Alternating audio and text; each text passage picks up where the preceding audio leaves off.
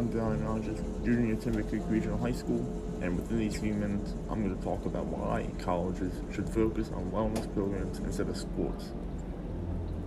Mental health, physical health, and everything else that has to do with the human body and mind will be prevalent to make you and the world aware of the daily struggles of college students. Throughout the past few years, the stress levels are prospering and mental health is plummeting. Alex McDavid, college at Penn State University, was pushed to the edge. He almost dropped out of college, but instead dropped out of life. He's the 1/5 student that took his life in college. And perhaps he'd still be here if the green stuff wasn't more important than the well-being of college students.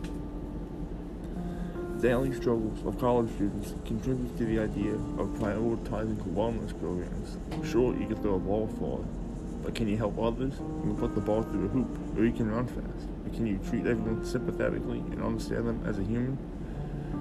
Athletes and colleges can build a bridge to prioritizing wellness programs and not the green stuff.